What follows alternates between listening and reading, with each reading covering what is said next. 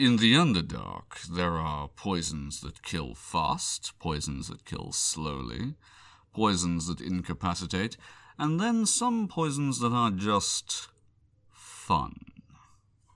The author of this piece is clearly likening love to the latter, as so many other poets before them have done.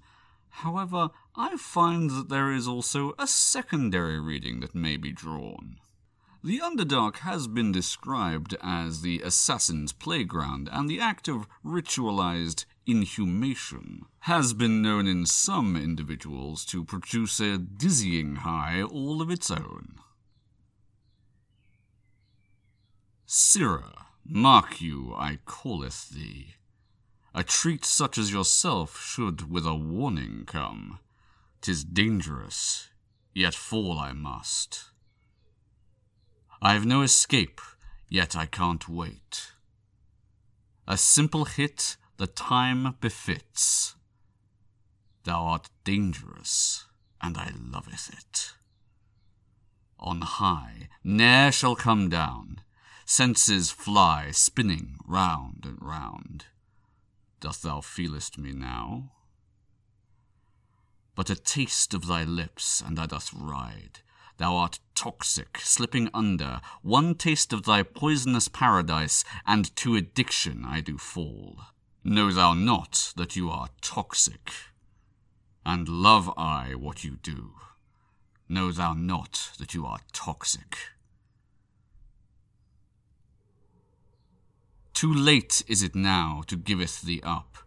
I crave a sip from your devilish cup, and sure I am overtaken. On high ne'er shall come down. Senses fly, spinning round and round. Doth thou feelest me now? But a taste of thy lips, and I doth ride. Thou art toxic, slipping under. One taste of thy poisonous paradise, and into addiction I do fall. Know thou not that you are toxic, and I love what you do. Know thou not that you are toxic. With thy love intoxicate me anon. I fancy I am prepared. With thy love intoxicate me anon. I fancy I am prepared. Whether it is violence, romance, or an exquisite concoction of the two, I shall have to leave you to decide. However, whichever the subject of this piece turns out to be, the author is clearly in deep with it. There is always a certain satisfaction to be gained by doing something one knows full well others would much prefer you were not. I do enjoy this piece.